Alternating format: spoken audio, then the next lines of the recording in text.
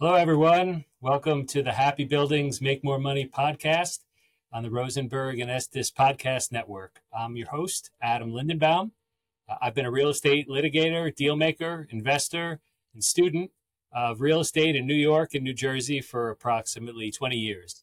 I'm a member of Rosenberg and Estes PC in New York, which is a full-service law firm in real estate, having attorneys, about 90 attorneys, and we practice across various departments of all areas of law affecting real estate in any way tangential or directly related to real estate.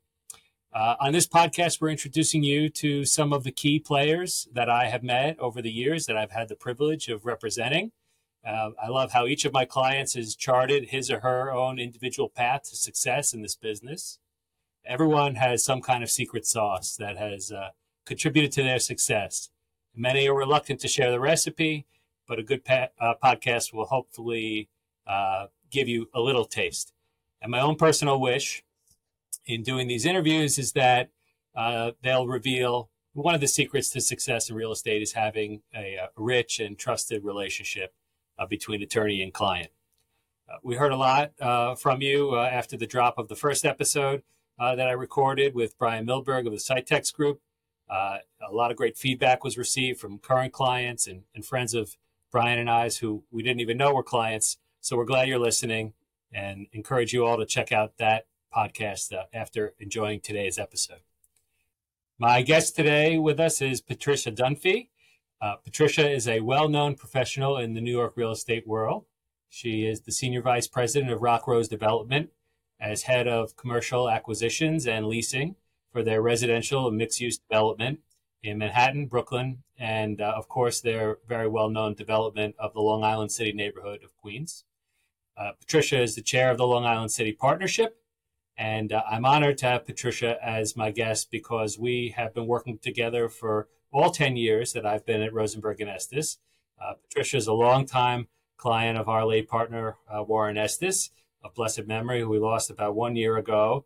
And Rock Rose has been the kind of formidable real estate firm that I have cherished to come to represent at R&E. And I think I can speak for Patricia when I say that, you know, we both carry forward Warren's guidance in both of our practice every day in handling our legal matters. And I think we both miss him both greatly. So, well, I thank Patricia for joining me today. Welcome. Hi, thank you very much, Adam. Nice to see you. Nice to see you. Yeah. I like learning about my clients, and we didn't speak too much before this. You know, we speak almost every day, but I don't know all the origin story. And right before we got on, you told me that you were feeling confident about going into this because you've won some awards for the Moth, right? Yeah, the one story hour. Yeah, I won one, I guess, last February, and then one again this January. Where You did you know. perform those? Hmm? Where did you perform those? Oh, so it in Soho it's at the Housing Works, and you go, you put your name in a hat, and then if they pick your name, you go up, and they have a topic, and then you talk for 5 minutes on it. So it's fun. I did one on real estate. I didn't win that time though. Well, you're so full of skill, and I'm not surprised to hear that you excelled in that also. But tell our audience, about how you began in real estate. Well, I actually got into real estate. When I got out of college, I went out to San Francisco. I was going to go to Golden Gate University Law School. It was the only law school I was accepted at. I applied to a few. I didn't have very great law boards. And they were taking women in. So I went. So I was going out there to go to law school. And I just was tired. I never had any money. I was tired of being poor, struggling, working as a waitress, putting myself through school. And so I decided to put it off. And then I went ahead and got my real estate license. And I started to sell homes in Marin County, which is just north of San Francisco. And that's how I got started in real estate. Yeah. I studied philosophy in college. So with a philosophy degree, there's not a whole lot of things you can go into unless you're going to become a professor. Yeah, unlimited, space to fill up your mind, but Right. but not your work day. So how long did you live in San Francisco? So I was out there for a total of about 7 years, working in Marin County and living either in San Francisco or in Marin and selling homes. And I did well. And actually, I think part of it I always say was because I was from New York. Because, just those little things as a New Yorker. For instance, I'll just tell you one thing. The newspaper used to come out on Saturdays, the Sunday paper, and then you might find listings in there of something that could fit your client. Well, people waited till Sunday morning, but you could get the paper on Saturday afternoon. So it's just that little thing of being a little bit faster. And so I always attribute that to some of my success. Yeah, I mean, no MLS back then or anything Right. like that, and what, even when I first started practicing, I'm old enough to know, you needed to know where's the payphone, right? Right. Exactly. Right. Call your client from court. So, I'm Yeah, there were no cell phones back then. Yep. yeah. So I mean, do you remember any of your early deals? Some of the details of those Well, residents? I can tell you, I remember my first deal. So the first deal was I sold a home for this. I had this listing for this older couple. They were going to retire and move up to Sonoma County. And all they wanted was a young couple to come and buy their home and take it over. So this agent in the office that I worked at Lash Realty, and she came with her offer, and she went on. So she presented it, and they asked her, who's going to use the home, and she went on to tell them how the man who was buying it was going to fix it up for his family and everything. Now I knew that was not true. I knew that he was a flipper, that he was going to buy it and fix it up. I went back to the office, spoke to Mr. Lash, his name was Dick Lash, and said, I'm going to quit. I can't do this job. So, what do you mean you're quitting? This is your first job. I said, yeah, but she lied. He said, well, she didn't exactly lie. She stretched the truth, but she lied. And I was just like horrified. Now, I was pretty naive. But anyway, I actually didn't quit, but I figured a way to kill her deal. And I did. And I found a couple to buy their house. I have really found that you don't have to lie at all in this business. You don't have to stretch the truth. You can be really 100% honest and hold your head up with some integrity, and it can work. And that's what I did. And so I stuck it out. That's great. So how did you find your way back east? Well, actually, my family lived back here, Right. and I was just missing them. And that's why I decided to come back to New York. Yeah, my parents were here and everybody else. Yeah. Got you. So did you have any interim real estate positions between there and Rockrose? No, I've actually been at Rockrose for 38 years. So Wow. I came back here and I got a job with Rockrose, working as a marketing manager for their residential division. That's how I got started here. I've done a lot of other things over the years. Yeah. So Patricia, for our listeners who aren't familiar with Rockrose, can you give us an overview of the company, how it stands today and where your focus is? Okay. Well, we're primarily residential developers, although we do have a pretty big office portfolio in Washington, D.C., and a few buildings here in Manhattan. They started out, we did renovations of older buildings. One of the first buildings I worked on was the Archive building, which is in the West Village on Christopher Street. It's a whole city block. And we renovated that building into 479 apartments, and we have retail on the ground floor. And that's the kind of things we did in the beginning. And then eventually we started doing new construction, and so I worked on those projects. I used to open up all the rental buildings, do the marketing and the management of those, and then eventually we did some industrial buildings. We actually built a FedEx facility on the west side. And my job changed. I got into the retail, started to do the retail, so I got more into the commercial department. But I still do the acquisitions for residential development, where we're out looking for new places to buy. And so I've had a great career because I've gotten to do so many different things. It's been amazing. Right, you've seen it. So what was the turning point for you where you were invited to take on this larger responsibility? Around how long ago was that? Well, it kind of just really grew over the years, I remember after I was doing all the residential, and I'd been with them about 10 years. I remember one day I went and I got my resume done. And on the way back, Henry Algagnon said to me, I want to talk to you. And I was like, oh my gosh, does he know I just went to a resume store? Not a resume store, but an office to have my resume done. Why does he want to talk to me? And then he said to me, we're thinking, why don't we didn't have any residential developments on the horizon. He said, why don't you take over the retail division? Because the man who was doing the retail was moving into, we were doing our first office building, Carnegie Hall Tower. And so that changed. And then the idea of doing the industrial kind of fell into my lap. And then eventually it just sort of morphed that way. And then I started to do the residential acquisitions and the neighborhood building, like in Long Island City. And it just sort of morphed that way. So it's been really very fortunate for me. I've never felt a big need to leave because I've always been challenged. For sure. Yes. So great that you're open to all these new opportunities. Yeah. You don't know where those risks are going to take you, all within the umbrella of your company. Right. That's so great. Yeah. Yeah. I mean, what do you think gives Rockrose, the advantage in a very crowded New York real estate marketplace? Well, I think one of the things is that we did go into new markets. We were one of the second developers down in Battery Park City. Like I said, we did those renovations all in the West Village. We were really the first developer in the meat market. We did a refrigeration warehouse at 95 Horatio Street. So that was a whole different neighborhood in those days. Then we went on to so we went into Chelsea after that, and then we went over to Long Island City with the waterfront there with the Pepsi-Cola site. Those 7 buildings over there, we started out with those. I think we did about 4 or 5 of those, and then we went to Court Square in Long Island City. We started developing that whole neighborhood. So it's always been about going to different neighborhoods and taking a risk on changing those neighborhoods through our developments. Yeah, I think that's the advantage we've had.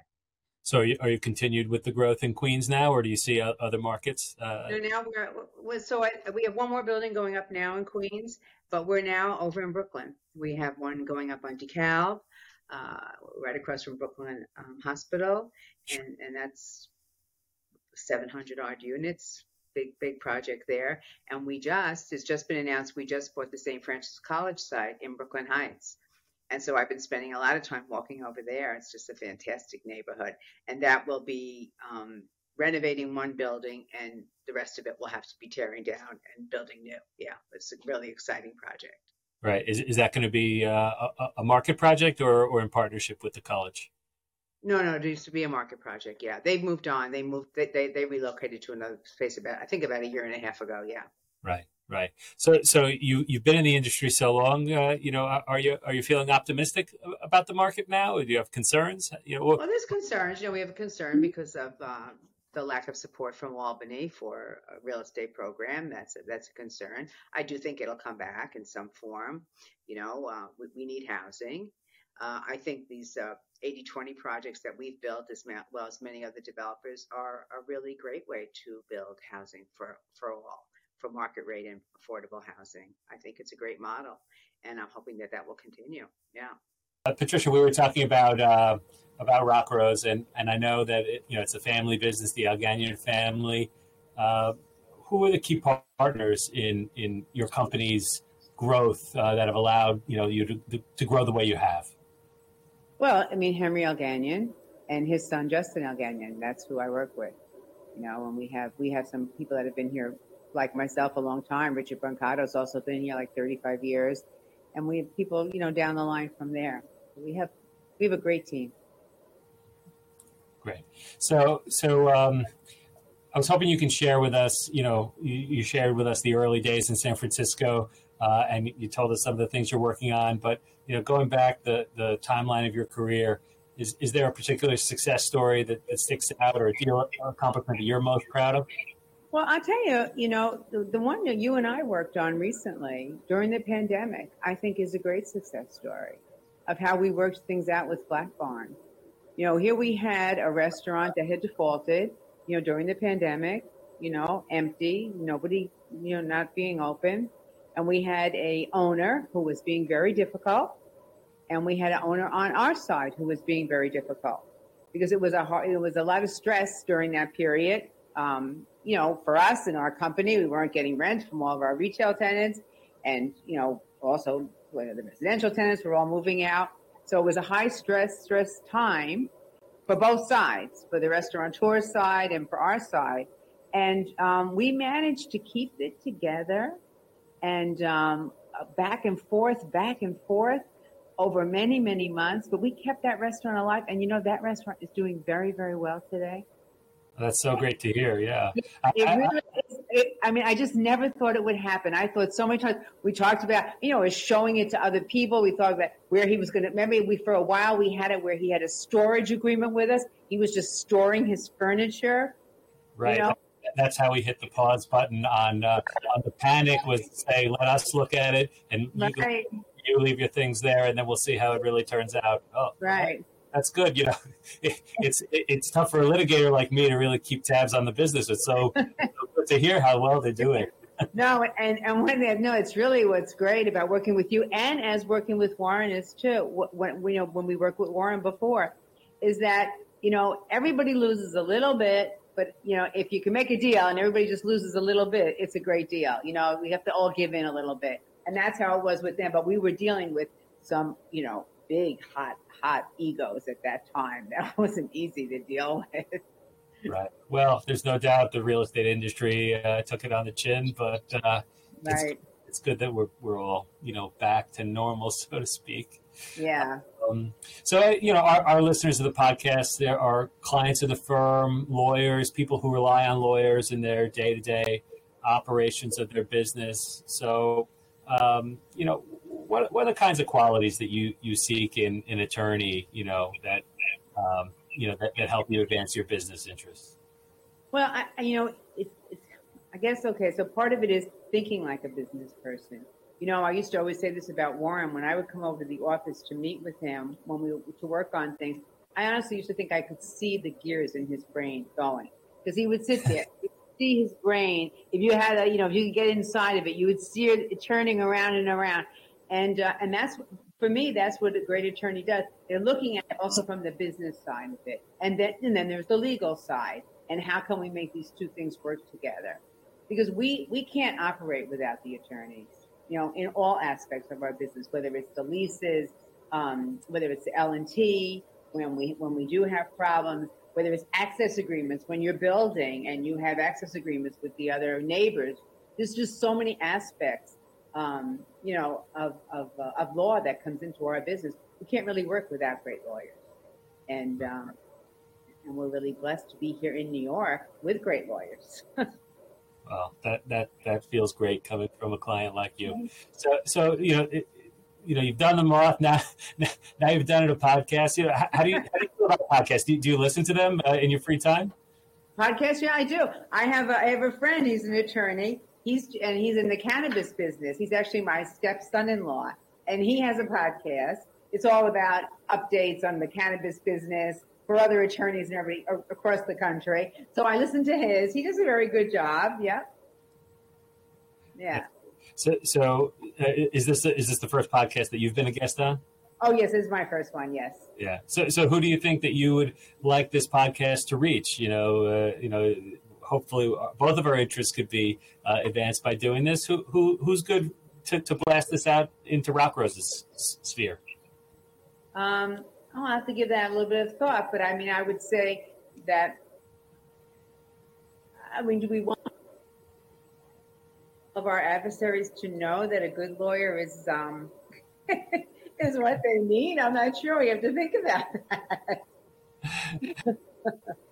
Well, just thinking about whether Rock Rose is looking for financing partners, construction partners, JV partners, things along these lines. Right. Yeah. Well, we don't have it. We don't really work with any partners at this point. We certainly think about it, but we haven't pulled the trigger on that. But we do have, obviously we have lenders, and yes, of course. Yeah. So, well, for anybody out there who is interested in Rock Rose and what you do for them, can they reach out to me for an introduction, or do you want to give them? Absolutely. Yeah, for sure. Your contact information? Okay, well, so my contact information, just for the listeners, is 212-867-6000, extension 405, or you could reach me at lindenbaum at rosenbergandestis.com. That information should be in the notes below as well, for you to catch up with me on LinkedIn or through our firm website. I'd be more than happy to connect you to Patricia if you see a potential synergy with her and Rock Rose. We encourage you to ask questions and share your own similar stories that might have been sparked by this discussion. And we hope that that Rosenberg and Estes can represent you in your litigation, transaction, administrative law fields related to real estate to improve your business and achieve your objectives. So Great. please reach out. And Patricia, please say hello to everybody in the office for me. All right. Thanks a lot, Adam. Stay well. Okay. Bye. It was a lot of fun. Thank you. I really appreciate you coming on. All right. Bye-bye.